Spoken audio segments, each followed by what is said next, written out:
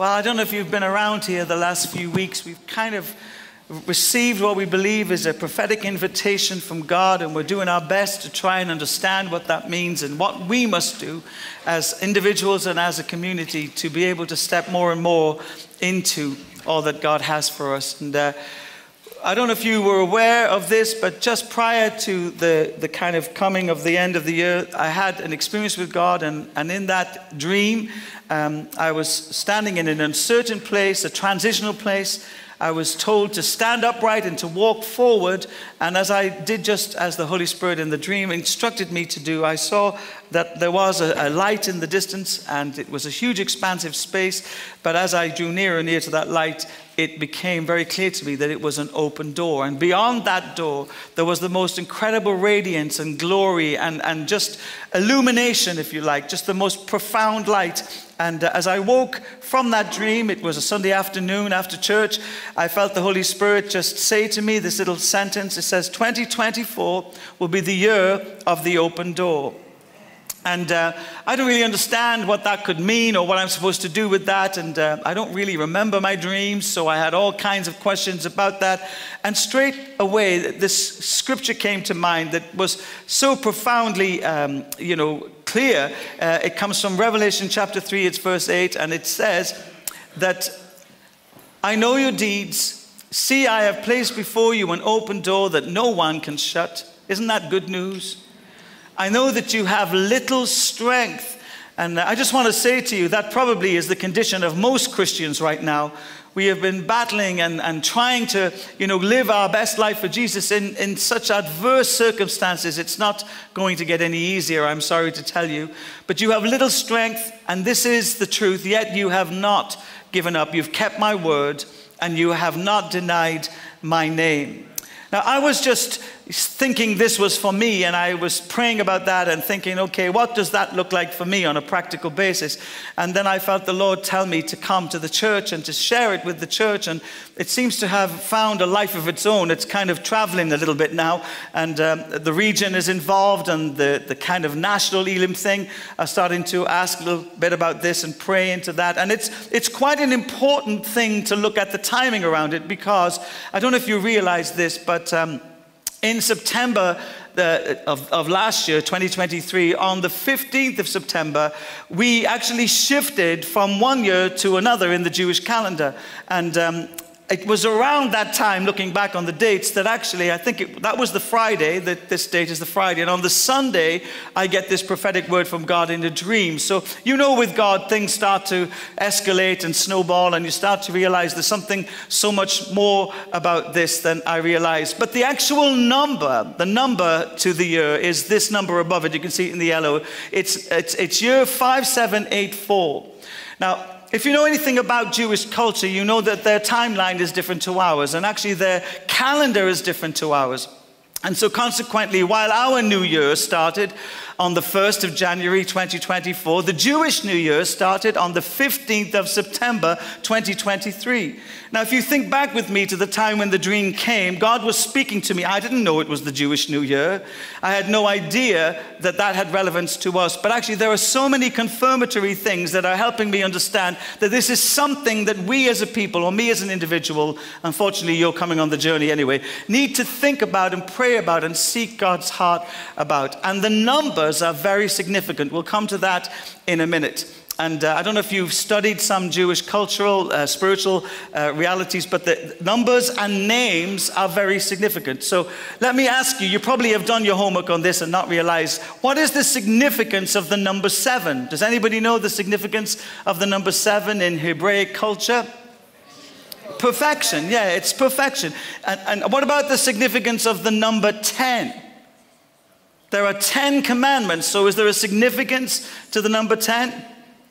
Completion. When you see the number 12 in the scriptures, and there were 12 disciples, what does that mean? That is governmental. There are 12 governmental realities. And I don't know if you remember this, but whenever Jesus did the miracle of the feeding of the 5,000, it says at the end of it, there were 12 baskets left over with bread in them. And at that time, there were 12 known nations or people groups on the planet. God is bread for the nations. He feeds the nations, and 12 is his governmental reality over all things. You know, he is the God of all creation, not just some creation. So when we look at numbers, we start to realize that from our perspective, from the West, they probably don't mean so much. But actually in Hebraic culture and in spirituality, they mean significant things. And so this number has a lot of significance attached to it. Let me take you to what I believe it really is inviting us to. And the first thing I'd suggest to you is that there's a shift. There's a shift taking place as we speak. In fact, it's been taking place for the last number of months. And that shift is not something you can see with your natural eyes. It's something that can only be perceived initially with your spiritual eyes. And so consequently, we need to find ourselves living in this particular place, which is an invitation from God from Isaiah 43 verses 18 to 19.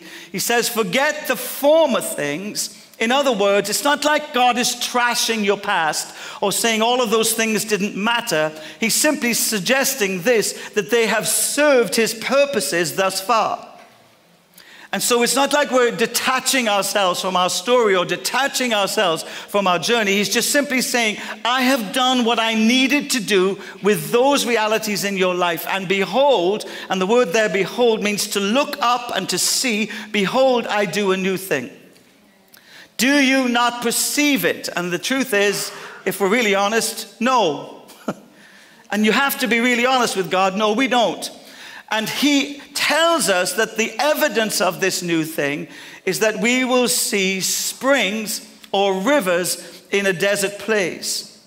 And of course, you and I both know that deserts are not renowned for being lush and prosperous places when it comes to water. And so the analogy invites us to understand that actually God is about to do the impossible. I don't know much about agriculture, but I know without water, it's impossible for there to be a harvest. And you may have thought that your life was a barren place. You may have thought your circumstances were completely beyond any redemption. You may even feel like you've been in this dry and weary place for such a long, long time. But I believe the invitation, 2024, the year of the open door, is inviting us to perceive with our spirits what God longs to do. Now, here we are in all kinds of ways, locked into the life that we've had. And for us to have the life that he wants, we're going to have to allow him to make some changes. And these are the changes that I think he makes. He deconstructs some things. I don't know if you, like me, got born again later in life. I didn't become a Christian till I was 24. And when I first became a Christian, it seemed to me that just about everywhere I went, God was speaking to me. And I didn't even have to pray. I really felt God's presence. In fact, sometimes I'd meet the oddest of people. I still do. I'm a pastor. And they would just sit up right now in this particular environment. And these people, God would speak to me about these people, and they would experience something of the Holy Spirit. And then I noticed after a period of time that the things I used to do and the way I interacted with the Holy Spirit didn't seem to work anymore. And of course, the reason for that is because God has a rhythm. He has a way of working in our lives. I didn't know that. And many people who come to know Jesus often feel very, very uncomfortable with the fact that that initial honeymoon period where everything seemed vibrant, those manifest times when God, you didn't even need to sing a song or pray a prayer, you just felt so conscious of his presence. People want to live in that place, but for God to move you forward, he goes into a place where hiddenness is his reality. And you move from manifestation to hiddenness. And what happens when it doesn't feel the same or look the same or operate the same is not that you're meant to believe that God has left you. What you're meant to understand is that God is still with you, but now in this season, instead of all the feelings and all the pipes and all the whistles blowing, you're meant to live confidently out of that which you've experienced. And so when I look across my life at how the Holy Spirit moves, I realize that there are seasons of manifestation. I've been in meetings where we didn't even have to do anything and the Holy Spirit was moving really powerfully. And I've been in meetings when we tried to do everything and the Holy Spirit wasn't moving powerfully. You've been in those? You probably think this is one of them, don't you? It's not over till it's over. Okay, I've watched that there's a rhythm and a way in which the Holy Spirit moves. And of course, if I had chosen to stay stuck to that season of manifestation and not now walk with God in the hiddenness that he affords me, where he's hidden for me, not from me, and I have to go searching for him and I have to apply everything I've learned, I would not be doing what the scriptures encourage me to do, which is to be ever changing from one degree of glory to the next. You see, for us as Christians, we can't sit still. I know you'd like to. I know many of us want to be settlers. But if you're walking in step with the Holy Spirit, God is always on the move. And he wants to take you with him on this glorious adventure. And there are seasons and experiences and revelations and consolidations that are necessary for you to become more and more like Jesus Christ. You will always be, according to the Spirit and the Scriptures, changing from one degree of glory to the next. And 2024, there is a shift that's taking place.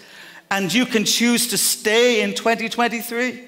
I don't think God would be unhappy with you. You've been faithful up to that, but you will not inherit the fullness that God has for you. Now, let me ask you this question. Does God have plans for you? Are they to prosper and to bless you? Have you seen evidence across your journey with him that he's faithful to his plans? Have you watched that at times you've doubted his character, but he has continued to do what he promised he would do? Have you noticed that he is who he says he is, but he also does what he promises he will do? And in spite of your greatest attempts to resist some of the things that he's invited you to, you have found yourself caught up in the whirlwind of his love, this glorious romance, and you're finding yourself following him because your heart is compelled to be near him. God is moving. My question is, will we move with him? Will I allow him to lead me into all that he has prepared for me? That's a great question, Pastor Simon. Thank you for reminding us about it. But you get a choice. And that choice is, will I go on this adventure with God, or will I stay where I've been because it's more comfortable, it's more familiar, and I understand how that works? Or will I allow the Spirit to change me from one degree of glory to the next until I become like him? God is doing a new thing. And there are things about that I think we need to understand. And the first thing is this, that some of those things that you thought were always going to be permanent and eternally secure are actually starting to feel a little uncertain. Things are starting to get a little uncertain. And you know, for us as Christians, we hate that. I always believe one of the things that God's blessed me with is a desire for mystery. I have a greater desire for mystery than I do for certainty. It's part of who I am in God. I just love that there's so much more to him than I currently have. I love that when I lean into his presence, I see aspects and revelations of his nature and character. And I know for some people in the room, certainty is much more glorifying to your soul than mystery. It's not that that's wrong or it's right, it's just different. And I recognize too that the kind of person God's made me to be is that if I'm doing the same thing over and over again, I definitely will become insane.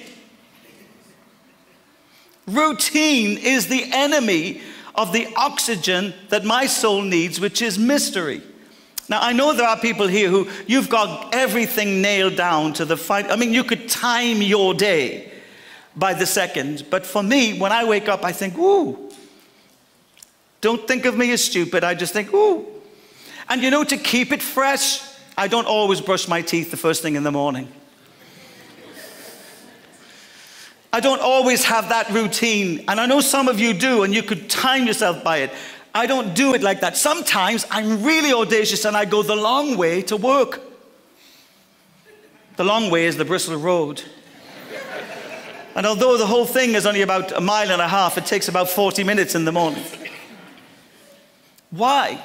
Because God has created in me an appetite for more, for adventure, to explore the breadth and the depths and the magnitudes of his love. And so I'm really sorry if you're a settler, your pastor is a pioneer. And that means we will always be encouraging you to get up, get up, get up. Get up out of that grave. Get up. Oh, blessed assurance. I need to move. Jesus is waiting. What will I do? We are moving. We are moving. The church is being mobilized to movement. God is deconstructing some things that we thought were immovable. And there are lots of things I could say about that, and I don't want to bore you to death. But I will say this because it's quite provocative, and I have a tendency to have spiritual Tourette syndrome. Church, as we've known it, will not work into the future. Some of our paradigms and structures are not fit for the mission and the harvest that is about to come. And God, in his great gentleness, because he's much nicer than me, will just keep working in us and making us a little bit uncomfortable and unsettling us. Is there anybody who's been in a season of being unsettled? Restless? Come on, talk to me. Come on, restless? And you've been binding the devil and it was the Holy Spirit. You've been it was God himself. Because he's leading you into more. He's taking you into the fullness of his promise. And if you want to sit down and watch people do that, then that's great. But as for me and my house, we're going. I'm RSVPing as we speak. Yes, Lord, I'm coming. I don't know what it will look like. So let's look at what that means. It's an awakening and a realignment. Why do we need awakening? Any ideas? Because we've fallen asleep. Do you know how I know when I've fallen asleep? When somebody gets saved and I'm surprised. Oh. Or somebody gets healed and I'm slightly shocked. You see, for the Christian, those things are all day, everyday realities because God's kingdom is advancing. God is always moving. Things are always happening in the kingdom of heaven. And sometimes when somebody gets saved here, you know, we're so excited, we burst into a hallelujah. But actually, a time is coming when salvations will happen so regularly and so frequently, we will not be able to keep up with the hallelujahs. We will not be able to keep up with what God is doing because we're living in days when the end time harvest is coming forth in the name of Jesus. We're living in days when the church needs to change to accommodate what the Spirit is inviting us to do. Because if we're really honest, this has all become about us. Where I sit, what I give, where I serve. And for that end time harvest to become a reality, God is just disrupting some things because he believes in you that you have an authority and an ability to transform the world around you. Secret weapons of mass destruction, turning up in their communities, bringing life and healing and restoration. Can you imagine how exciting that adventure would be? Nudge somebody and say, I think he's talking to you because you look a bit miserable this morning. Can you imagine how exciting that adventure will be? That's going to be an incredible adventure. So God is awakening us. The book of Ephesians says, awake, awake, O sleeper, rise from the dead, and Christ will shine on you. The problem with the awakening is for some of us, it will be a great and glorious thing. We'll have a great awakening. We'll see the expansive reality of what God wants to do in our world. For others of us, it'll be a rude awakening because we don't believe that we've fallen asleep. We don't believe that we've fallen into the traps and kind of apathies of just doing spirituality occasionally on a Sunday or on a Monday or my quiet time. We've forgotten that God is wholeheartedly wanting all of us. And he wants all of us to receive all of him so that many can come to faith in Christ Jesus. So that's what's happening. And you'll probably find some of the things you used to do don't work anymore. One of the alarming statistics currently is so many people are exiting the church. Not because I preach for long, in case you jump there in your head, but because of this. In fact, the opposite is happening here. Because people realize that something's not working. Some things are just not working. And they've got questions. Questions nobody is bold enough or courageous enough to seek God's heart at times to answer. Ministers who've been in pulpits week after week after week are saying, I just want to get a job in Tesco's. I must confess to you, I'm aiming it slightly higher. I'm going to go for Sainsbury's. And if there is a Waitrose near to the house, let's go full on and hang out with the posh people. Sometimes you just look at what are we trying to be and who are we becoming and what does this look like? And if you are anyone who's a thinker, and in spite of the rumors I am, you start to think about all those things and you start to question some things. I think it would have been about 5, maybe 6 years ago, just when Chris Cartwright became the general superintendent of the Elim churches across the world, I went to see him. I had a prophetic word for him and I went to give it to him. And I remember saying to him, there was 2 words I'd never heard before. It's incumbent upon us. In other words, we have been given an office of responsibility that carries with it a mandate to do something or requires us. It's incumbent upon us not to be encumbered with things that stop us from fulfilling the mission of Jesus Christ. And I asked him this question. He'll bear witness to this if he ever comes here. Please God, he will come and preach one time. And I said to him, let me ask you the question, because this question is important. Remember, I've been a regional leader of 136 churches. I've been around the churches. I pick up from the people some of the questions they were grappling with about the mission and why we were here and what we did. And I said, does the Elim movement exist for the benefit of the mission? That's us, people out on the cutting edge of things. Or do we exist for the movement? Where is the priority? You see, fundamentally, we are missionaries.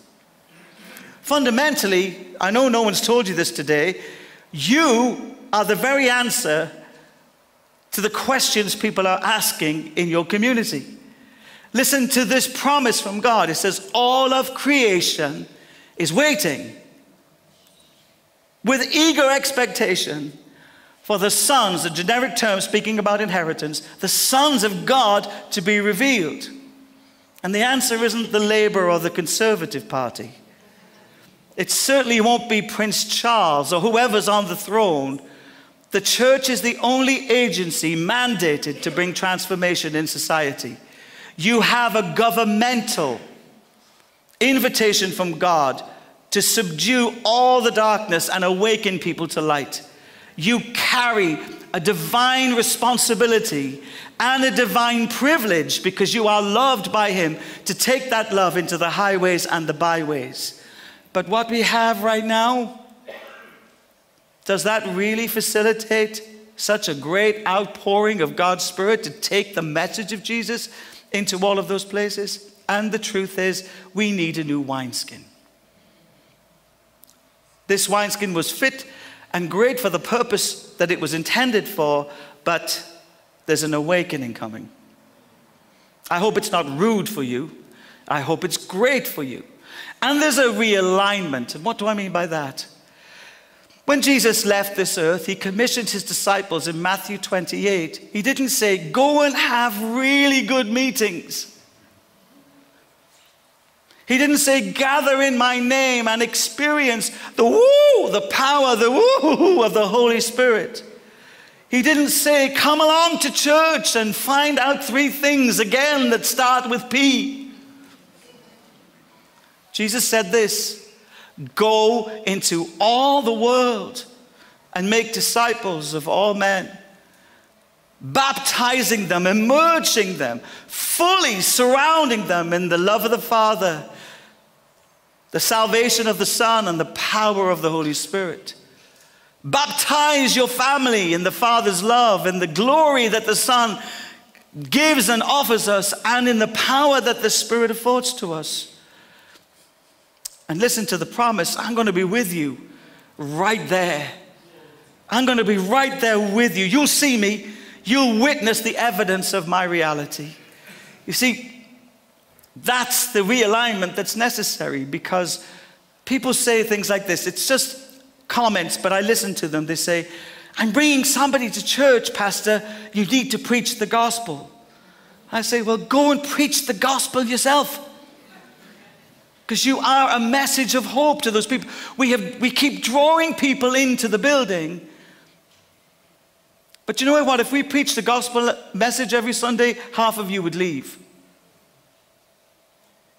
So we have this dysfunctionality that needs attention.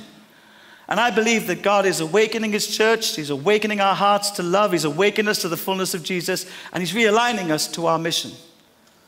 And if you want to be part of that, here's some things you need to pay attention to. The first one is old mindsets. Now, you're probably thinking, well, my mind is set. And you know what? I know.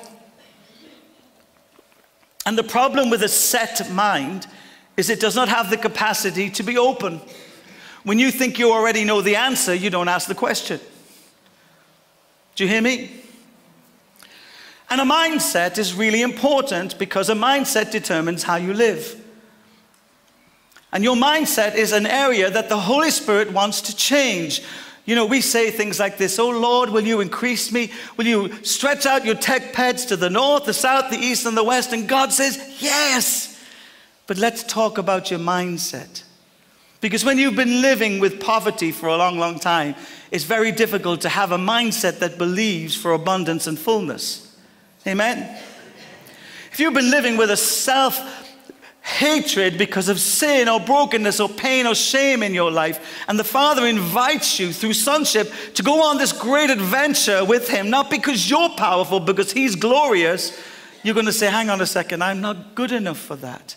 The amount of people I've prayed for over the years, and they have hindered what the Holy Spirit wanted to do because their mindset had already predetermined how things would happen.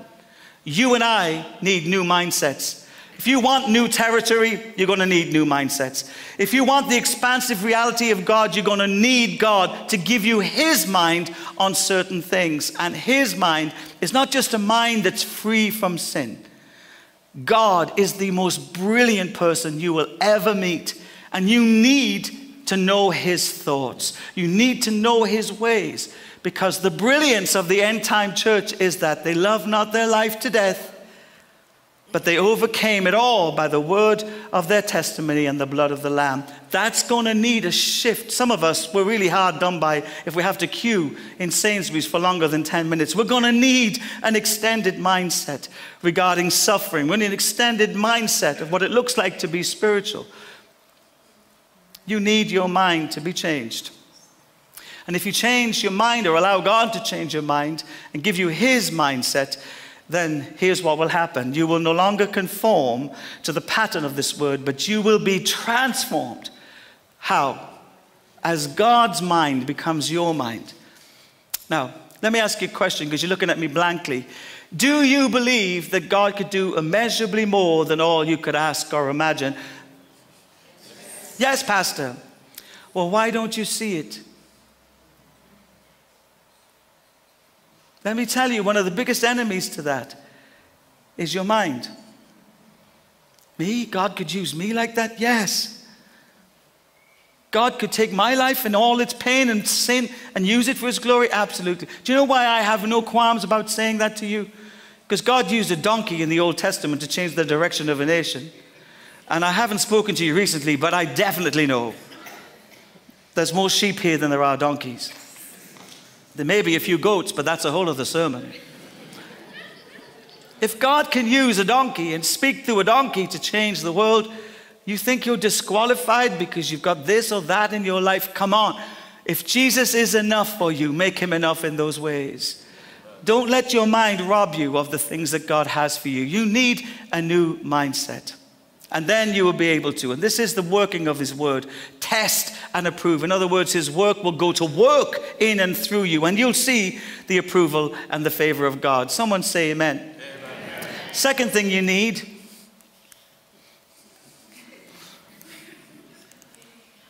is eyesight, to be able to click the right switch. You need to examine your daily patterns. What do I mean by that? Routine can be very helpful sometimes, and it can also be very destructive, can't it? And I think we're not married to routine. Are we? You bigamist, are you married to routine? We're married to Jesus Christ. And we're married to his leading and his headship, and we're married to the one who moves. I think the biggest problem the church has is that God moves. And the biggest problem that God has is that we don't. Now, when you've got this kind of rigid way of living your life, you may find it a struggle when God begins to move. And I think there are some things that are up for grabs in 2024.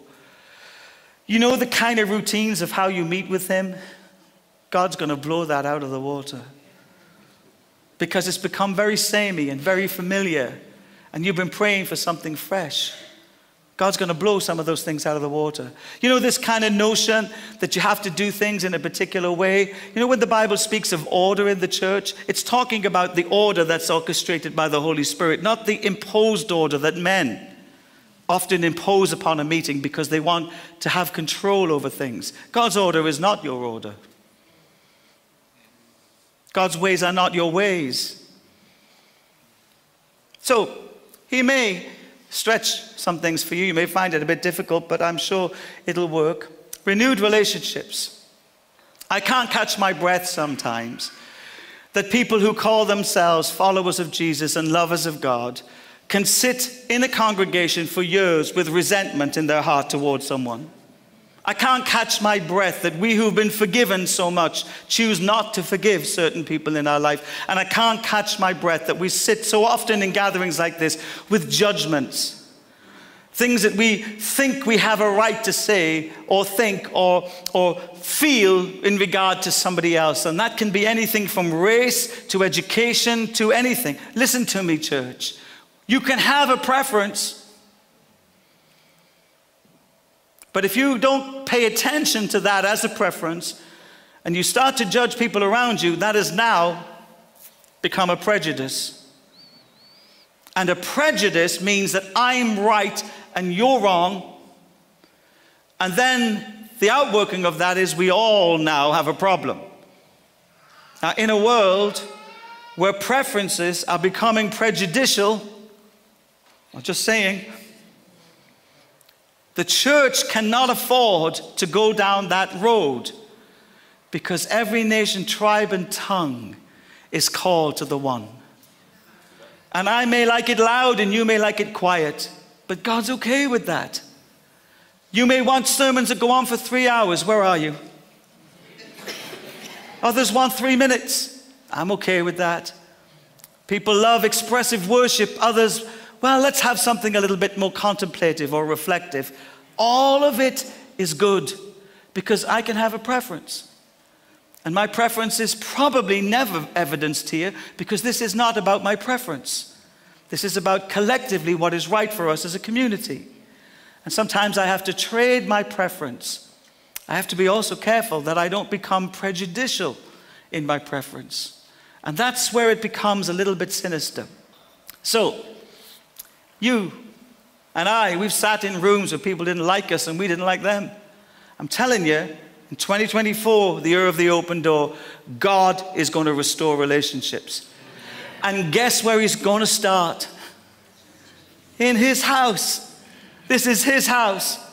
I've seen people move away from church because they can't forgive somebody.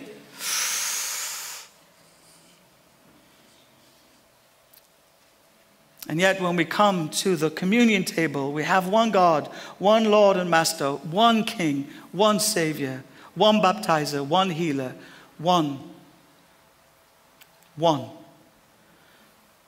No wonder it says in the scriptures, where there is unity, God commands his blessing. And unity isn't uniformity. I don't have to think it like you, say it like you, like it like you.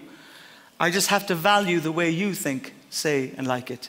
Enough not to be critical. And that's important. So get your heart ready for all that the Holy Spirit's going to do. And these are the shifts of preparation for the awakening and for the manifestation of what he's bringing. Fresh inspiration. And many of us in this room need a fresh word from God. It's just me?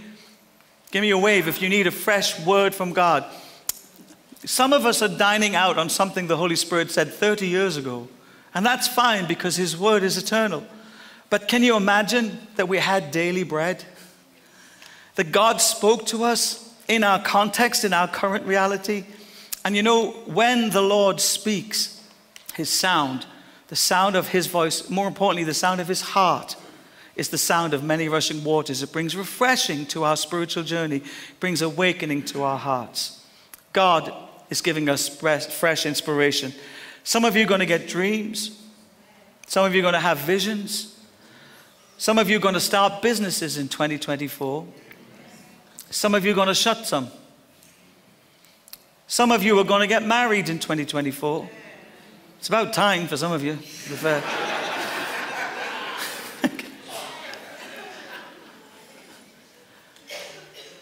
Everything becomes available when we understand that we're in transition and it's okay to not understand everything, but I'm being led by the Spirit.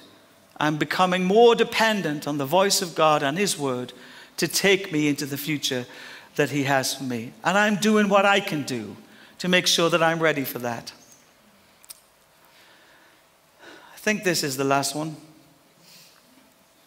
I've got about 40 other slides after this, but I'll spare you because mercy is required some days, isn't it?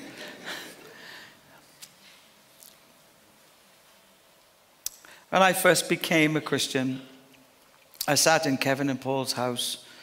I was 24, fabulous, by the way, absolutely stunning. And they said this to me. They said, if you were the only person in the world, God loved you so much that he sent his son, Jesus Christ, to die for you.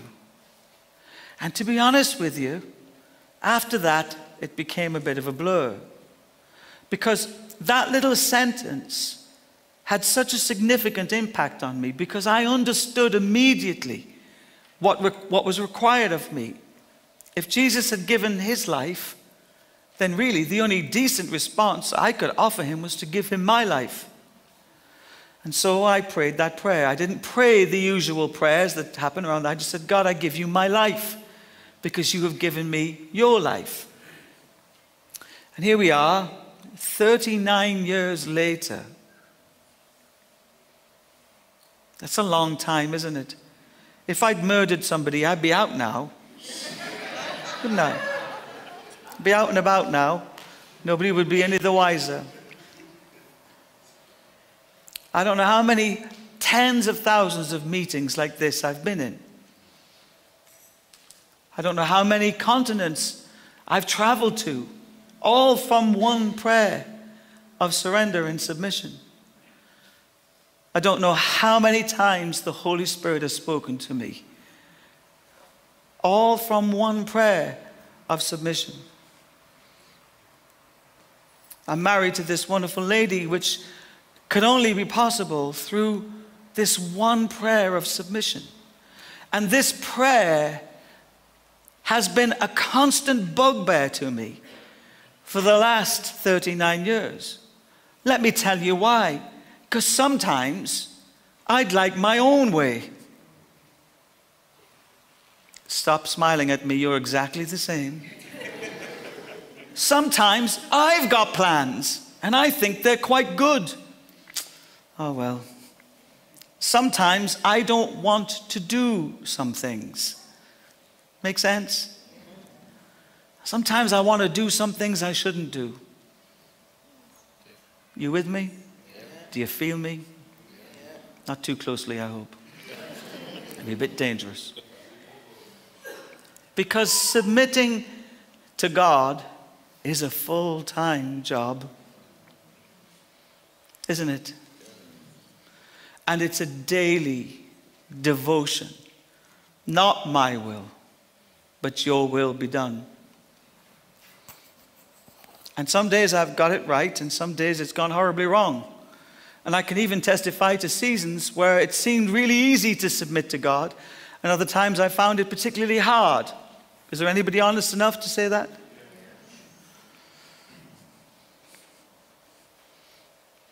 But what does submission to God look like?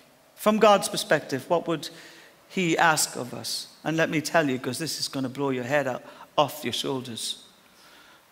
Jesus said these words, "Unless a seed falls to the ground and dies, it will not produce a harvest." And what Jesus is talking about is not the farming community. In fact, He's talking primarily about Himself. If He had not died on the cross, you would not be here today and call Him Savior and Lord. Unless a seed falls into the ground and dies, it will not produce a harvest. As you look around the world, how many have come to faith in Jesus from the last 2,000 years? Multiple millions, if not up nearly now in the billion. All because Jesus chose to offer Himself wholeheartedly, to surrender Himself completely to the will of His Father. You are here today because He died back then. And He did it willingly for you. He did it for you, by the way. And He knew it's the only way you could be restored to God the Father. The Bible says, for the joy set before Him, you are the joy He's speaking of. For the joy set before Him, He endured the cross. Horrific death, public, humiliating, devastating for His disciples. And He did it so that you could be one of the harvest that comes to know God. What would it look like if this year the greatest gift you could give God was not your tithe or your service or your hallelujah? See, I'm good at that. What about the greatest thing you could give to God this year was your willingness to die? To not live the life that you think you have to have value, and accept the one He offers you as having greater value. What if the goal of the Spirit this year was for you to die? It's a good news message, this, isn't it? And if you understood how that works, you will know that there is no life without death. And we talk about the resurrection power of Jesus, and we talk about the anointing of the Holy Spirit, and we talk about all these things. Do you know who God raises up? Those who've allowed Him to help them die. All that is significant about the plans that He has to prosper and to bless you are reliant on your capacity to die. And without your death, there is no resurrection. And without your death, you can't call Him Lord because you're still in control. And without your willingness to submit and surrender to the best of your capacity on a daily, or in my case, hourly basis, you'll never see, you will never taste, you will never experience the life of abundance that Jesus Christ promised you. Everything is changing. Everything is changing. Everyone is invited. And Jesus has done everything to make sure that it's provided for you. Will you stand with me, please?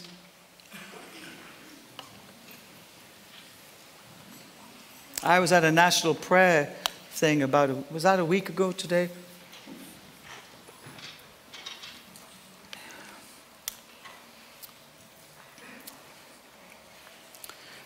And in that room was some really incredible people, really, really gifted, talented people.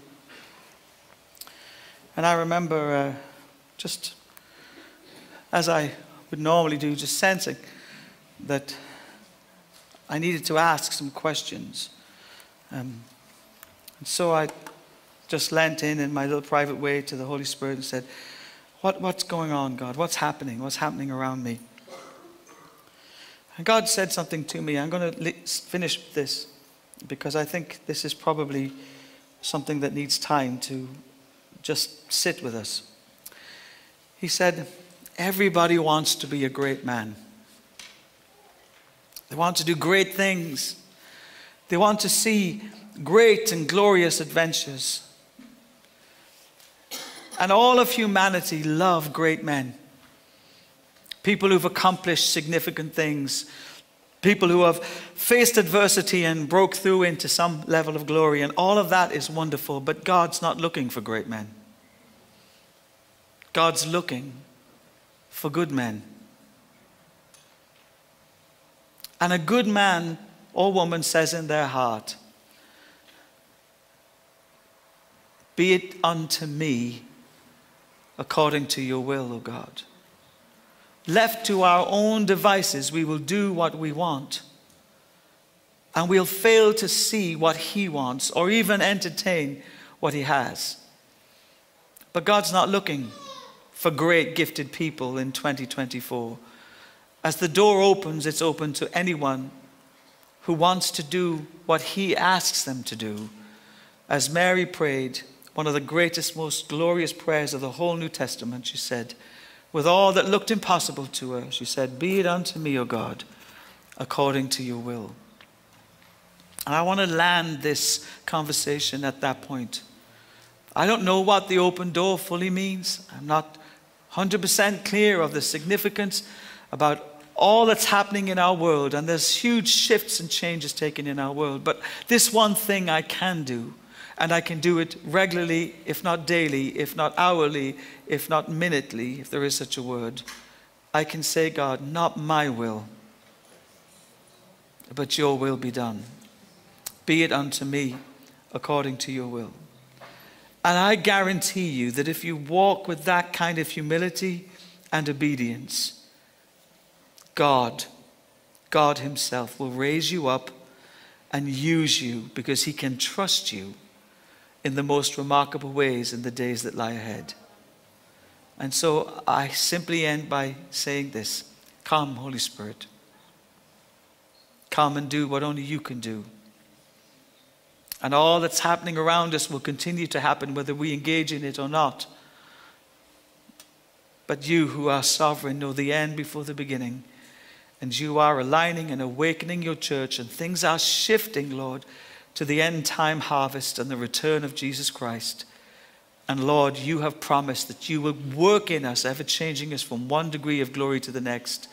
I pray that I will not get in the way of that this year, but I will allow you access to my heart and my life, and I will be obedient to the leading of your Spirit, and I will be submitted to your lordship in my life.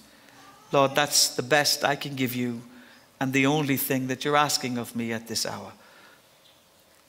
Now, if you're here today and you don't know Jesus, you could start that adventure of submission and surrender by asking him to forgive you for your sins. And I know we've all sinned. Nobody in this room is perfect. In fact, if you only knew some of the stories around you, you'd be shocked. But all have sinned. And there's only one way out of sin. And that's not by trying harder or doing good things or religious works. There's only one way out of sin, and that's to accept God's offer of forgiveness. And that's why Jesus died. In case you didn't know, that's why he came. He came so that your sins could be forgiven and that you could have a restorative relationship with his Father.